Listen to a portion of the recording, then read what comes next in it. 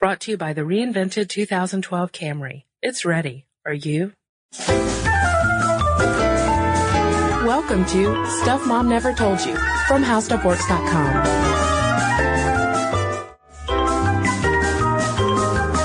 Hello and welcome to the podcast. This is Molly. And I'm Kristen.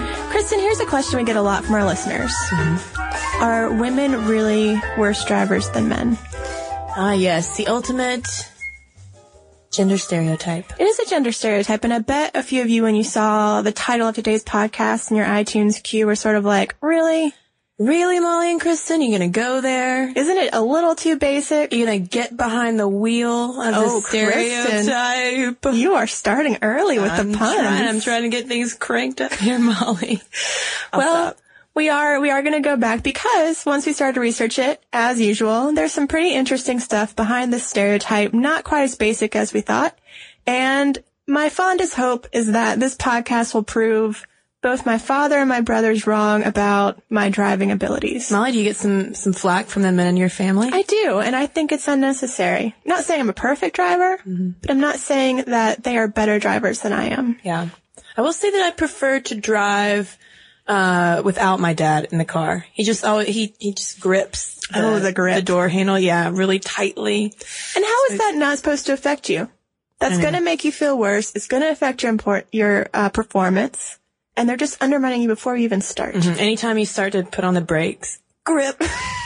Tight grip. Well, Molly, let's get down to brass tacks and answer this question.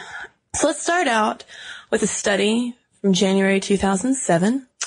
This comes from MSNBC.com, and there was a guy named David Gerard from Carnegie Mellon University who co-authored a study on road risk, and he found that male drivers have a 77% higher risk of dying in a car accident than women based on miles driven. And he admitted, and I found this a pretty telling quote in this article, that he lets his wife drive based on the research he had done in putting together this database of all these traffic incidents. He lets his wife drive. She's the safest person to have behind the wheel according to his research. Yeah, and the demographic that is most at risk for fatalities on the road are male drivers ages 16 to 23, and their fatality rates are 4 times higher than average. And that's one reason why car insurance premiums for young male drivers will often be much higher, up to 40% higher than car insurance premiums for teen female drivers. Right. Now, once you reach a certain age, women are more at risk of dying in a car accident. He gave the case of an 82-year-old woman, and basically they are at risk of dying because they are old and frail. And I think that this is where you're going to see that there are just so many caveats when you start discussing these traffic statistics, in that, he made the overall claim that women were safer drivers, but then a lot of the article is about this poor 82-year-old woman, hypothetical, who is at the highest risk of dying. Because there are so many different factors that you have to take into account when you evaluate road risk. For instance, he says one of the riskiest combinations in the database were men between ages 21 and 24 driving motorcycles between midnight and 4 a.m. And their road fatality risk was 45,000 times higher than normal, because you have, the age cohort that tends to drive more reckless than others. You have motorcycles, which are inherently more dangerous. And then you have the hours between midnight and 4 a.m. when you have drunk drivers on the road. And limited visibility. Yep. All sorts of factors. So it is very hard. It'll be hard throughout this podcast to separate out all these sort of, coexisting factors.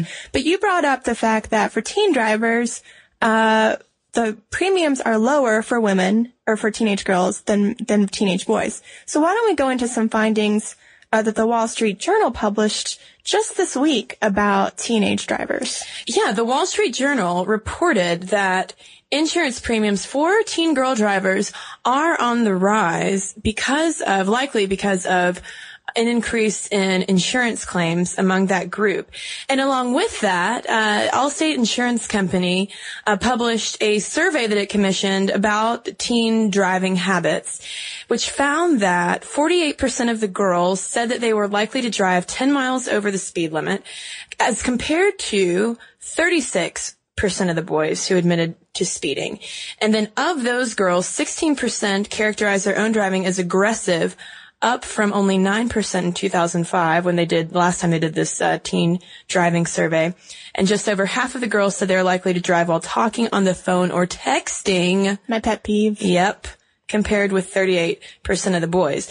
And the findings from this Allstate study, or survey, I should say, are really surprising to the people conducting it, because women are characteristically far more cautious behind the wheel than guys are. And the survey authors wondered whether, this actually reflected a shift in teen girl attitudes. Maybe they were self-reporting riskier driving behavior as a way to assert themselves. Yeah, to keep up with the boys. Mm-hmm. Now, self-reported surveys are always troubling. I mean, you have to take them with a grain of salt, because people could lie, and that was a straight out quote from one of the Allstate people. The boys on this survey lied. Mm-hmm. They are aggressive drivers in Allstate's experience. But I do think that, as Kristen said, they brought up this really interesting question of, are girls trying to keep up with boys in terms of just, being perceived as equal by taking on some of their characteristic road traits. Mm-hmm. And I gotta say, I think that assertion is a little bit of a stretch. Just thinking about myself at 16, I wasn't really trying to, I mean, obviously once you get the keys to the car, it is, sort of your first taste of independence, because you can leave your parents' house and you can really go wherever you want. It's just you. An open road. Let's write a song about cars, Kristen. Okay. There are too many sung by boys. Yes, and one of which is one of my least favorite Beatles songs, as you and I were discussing before we started this podcast. Much to Molly's horror, "Baby You Can Drive My Car" gets on my nerves. And I feel like now that I know this about Kristen, I'm going to use it to my utmost advantage. And just when she's weak, when she's low, she's going to hear my voice from over the cubicle walls going, beep, beep, beep, beep, yeah. Why would you do that to me, Molly? I don't know. There's really no good reason to do that. Cruel. It is cruel. All right, I won't do it. But I think we can all agree that Kristen's a fool for not liking that song. And I look forward to hearing from all of you who hate it as well, because I'm sure you're all going to write in. I'm sure we've sparked a mini war. Kristen, we're off topic. Bring it on. Yeah, let's get back on topic. Like you mentioned, the Allstate survey was based on self-reporting, so you do kind of have to take that with a grain of salt. However, there was a study mentioned in The Telegraph that also indicates that perhaps men are just a little bit better at picking up driving skills than women, because it found that girls needed an average of 21 driving lessons before they passed their driving test, compared to just 17 lessons for boys. And at the same time, men were more likely to pass their driving tests the first time around, with only 54% needing another attempt, while 57% of women had to take a second test. Although, I mean, is 54 and 57 that great of a statistical gap, Molly? It's not a big deal. And I think that this article also pointed out some reasons why women might have been a little too worked up to get the test right the first time. It did show that women were much more affected by nerves. They really let their emotions get the best of them. Because, who likes being judged? Yeah. Apparently men are better at than women, but that's a whole nother podcast. Well, but men might also be passing the test more because they were more likely to try to befriend or flirt with the examiner in order to get their pass certificate. So that blows up a nice stereotype. Yeah, it was so weird. Just the focus this article gave on that. Yes, that women have this, perception, this reputation as flirting with the old fella from the DMV to get that pass when they can't really parallel park. But according to this research, it's men more who are like, hey, baby, you can drive my car. Oh. Another Beatles reference. Nice. But you know what, Kristen? When I was reading all these articles, I was sort of like, teen drivers, they're a whole different beast. Yeah. Everyone needs some practice when they're starting out. Mm-hmm. let's go to drivers of our age, because I do think, let's hope my father would at least agree that I'm a better driver now than I was when I was a teenager. Okay. He may still view me as a teenager driving, but I'm older, I'm wiser, so let's take the teenage drivers out of the equation. Who's a better driver now, men or women? Well, according to the Freakonomics blog on New York Times, that is a very tricky question to answer. And we kind of mentioned that earlier when we were talking about that study study results published by MSNBC, in that there are so many different factors that contribute to road risk aside from just gender. So really just boiling it down to, men versus women isn't necessarily an easy thing to do. Right. So he looks at all the different ways. This is Eric A. Morris on the Freakonomics blog, and he has a whole series about male and female driving differences. And the fact of the matter is that men drive a lot more than women. Their commutes are on average longer. Their commutes tend to take them maybe more on freeways than women's do.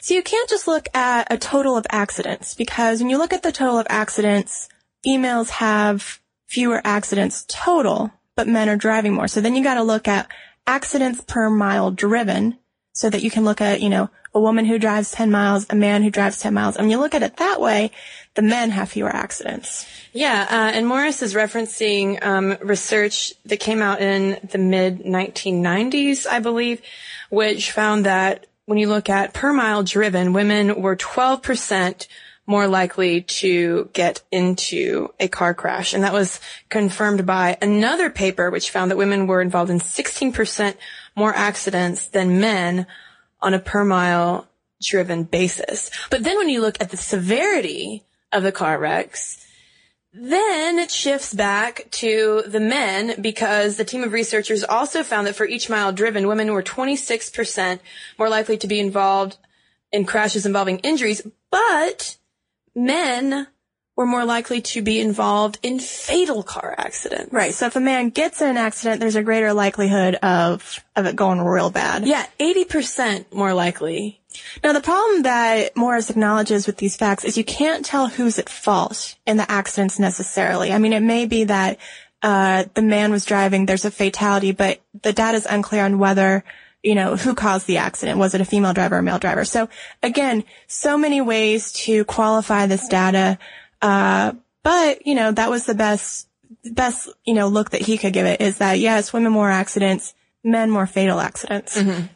But throughout all of this too, Molly, the big question that kept coming up, I think, for both of us was, why are we even asking this question in the first place? Like, where did this idea that men kind of should naturally be better drivers, that cars are more in the male territory than the female territory, even come up in the first place? Driving is not it doesn't require a lot of higher order thinking. It seems like, you're such a female driver, Kristen, not thinking about all the things you have to keep in mind. Well, you can just kind of go on autopilot, and it just doesn't seem like it takes an extraordinary person to be a good driver or not. And yet it's a stereotype that we come back to over and over again. So where did that come from? Well, we have Eric Morris again from Freakonomics to thank, because he did do this really great series that unpacked a lot of this male versus female behavior. And he has a really great history that takes us back to the beginning of the car. Now, Morris makes the case that in the 19th century, we've got lots of changes in this country going on. We've got industrialization and we've got suburbanization. Mm-hmm. So yes, there are all these jobs to drive to, but you've got to drive farther to get to them. So with both of those shifts, at the same time, we have the home being established even more so as the woman's sphere, while the men would travel outside of the home, to the factories or wherever to go to work. And in doing so, they would be more likely to use some kind of newfangled transportation, whether that would be, a streetcar or a horse car or the Model T.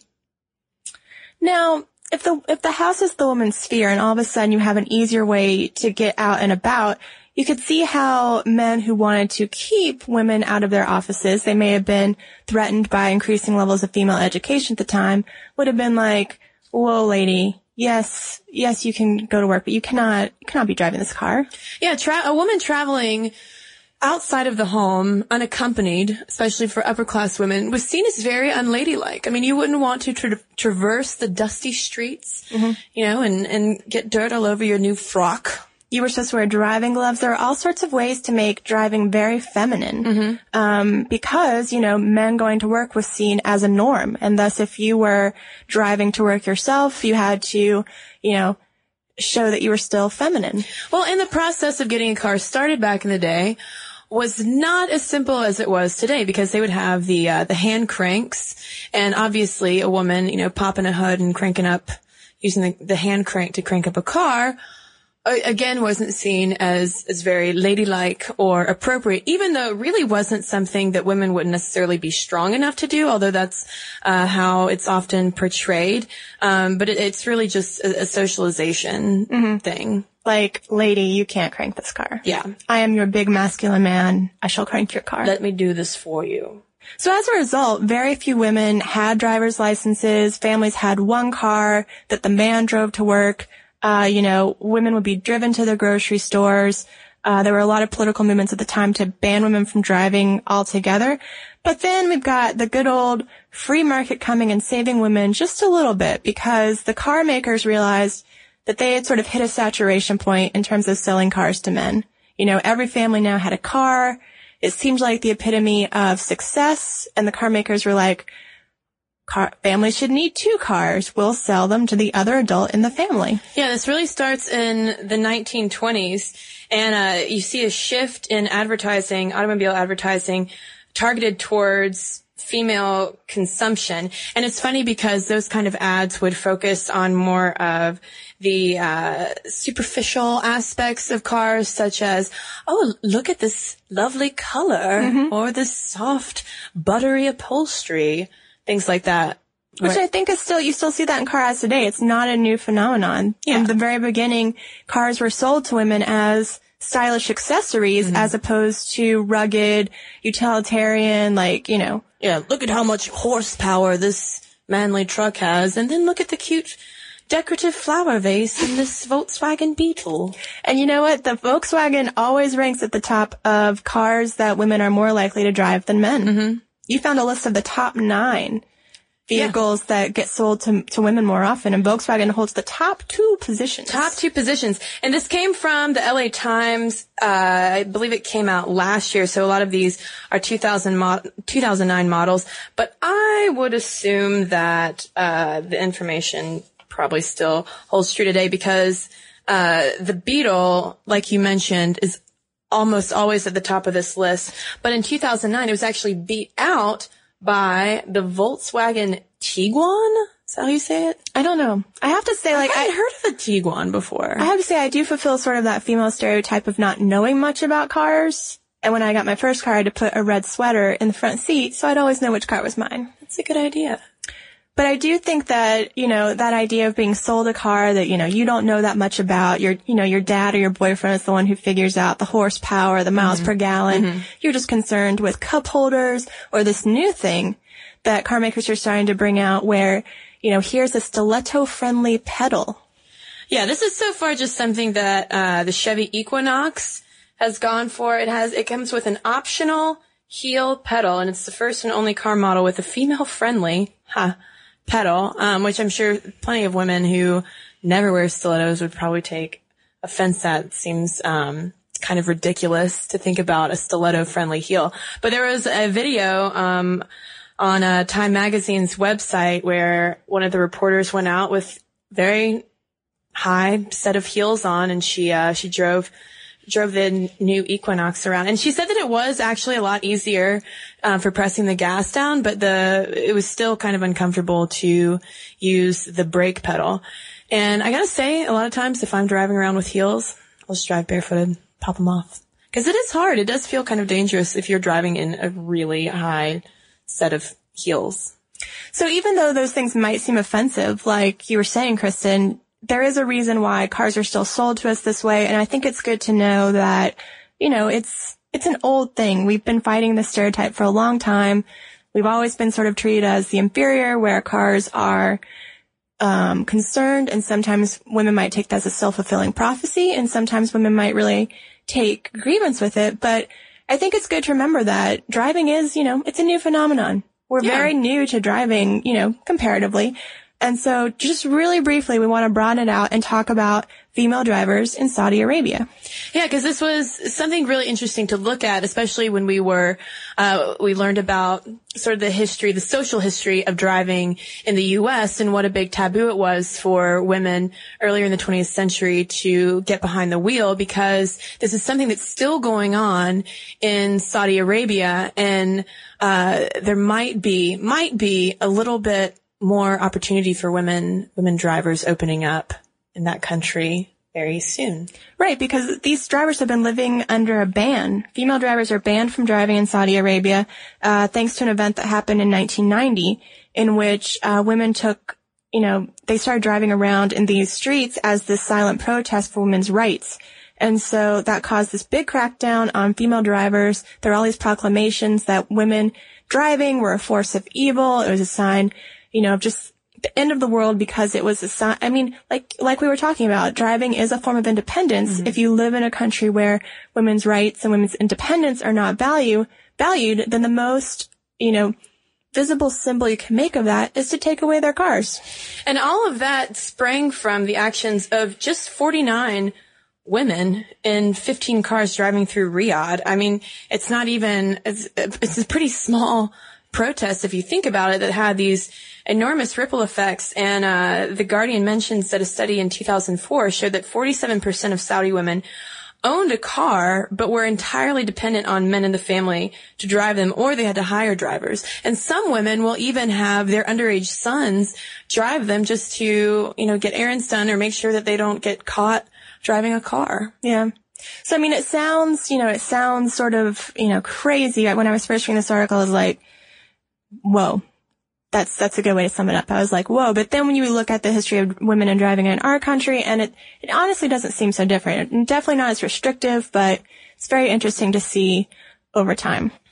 And the reason we should mention that this popped up in the news in the first place is because there has been a rumor that Saudi women will be allowed to drive within the next 2 months. Yeah. So it seems like such a given for us. Like we said, Molly, driving really is the ultimate independence whether you're a boy or a girl, once you turn 16 and you get the keys to the car and you can go out on the road. I mean, I still remember being 16, 17 and just the feeling, turning on the radio, cranking up my jams, and driving down the road alone. It's a huge thing. So it'll be an interesting thing to see what happens in Saudi Arabia and see if, I guess other women's rights kind of follow in suit with something as basic as driving. So yeah. Maybe if that happens. And Molly, I think that we should definitely give a shout out to Scott and Ben over at High Speed Stuff, another one of our, How Stuff Works family podcasts, because they have done, they've done some episodes dealing with women behind the wheel as well. And it's just it's a handy podcast. It's a great podcast. If you want to learn more about your car, how your car works, cool cars, listen to High Speed Stuff. High Speed Stuff. So with that, Molly, why don't we do a little bit of listener mail?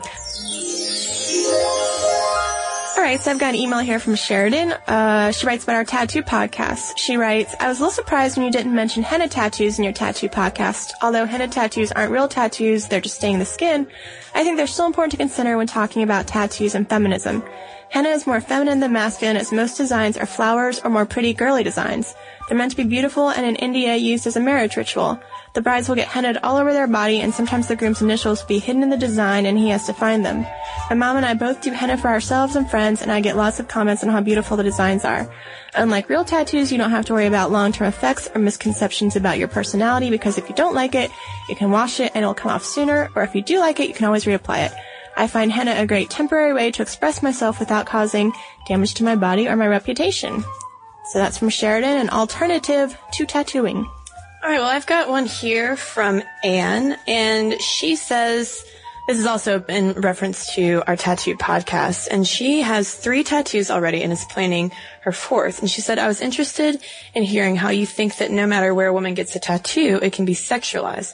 I think I have an example of when it is not, and it also happens to relate to my next tattoo. And she goes on to say that she's 30 years old, and she is actually a widow.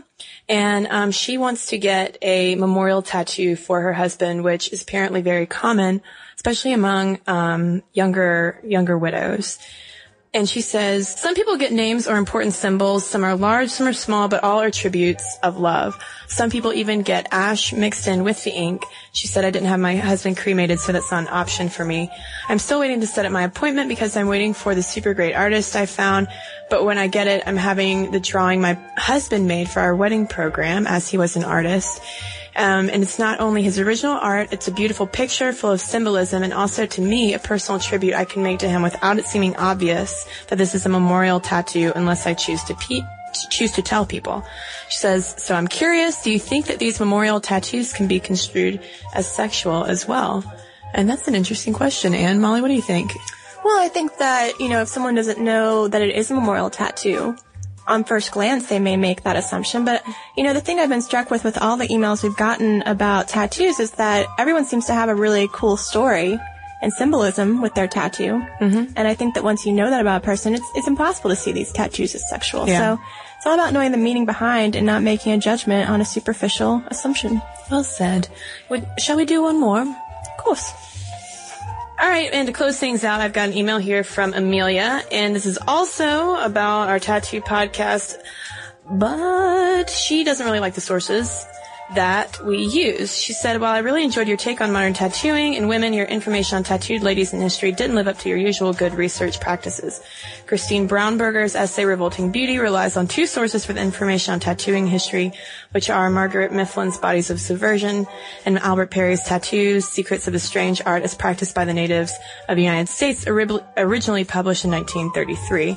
Perry's book is full of stigma and scorn about tattooing and contains very little actual fact. The best this book does is illustrate how much stigma existed toward tattooing in the 1930s. Unfortunately, many researchers have relied on his book for factual, historical information. And she goes on to point out some issues that she has with both of those sources. And she says, I would also argue that early tattooed performing women worked as feminists in getting tattooing much more visible for the years before the artistic tattoo revolution of the 1970s. These ladies didn't consider themselves feminists, but simply women who were doing something a little different in an attempt to make their lives more comfortable by choosing a fairly well-paid career. Which I guess, if you think about it, is sort of a type of feminism. True. So, thanks for writing in, Amelia. And of course, if you guys have any questions, concerns, thoughts you'd like to share with me and Molly, email us at momstuff@howstuffworks.com. During the week, you should check out our Facebook page. It's facebook.com/stuffmomnevertoldyou. We also have a Twitter account that we would love for you guys to follow as well. And we are at Mom Stuff Podcast on Twitter. And then finally, we have a blog that we update regularly during the week, and it's found at howstuffworks.com. For more on this and thousands of other topics, visit howstuffworks.com. Want more How Stuff Works? Check out our blogs on the howstuffworks.com homepage. Brought to you by the reinvented 2012 Camry. It's ready. Are you?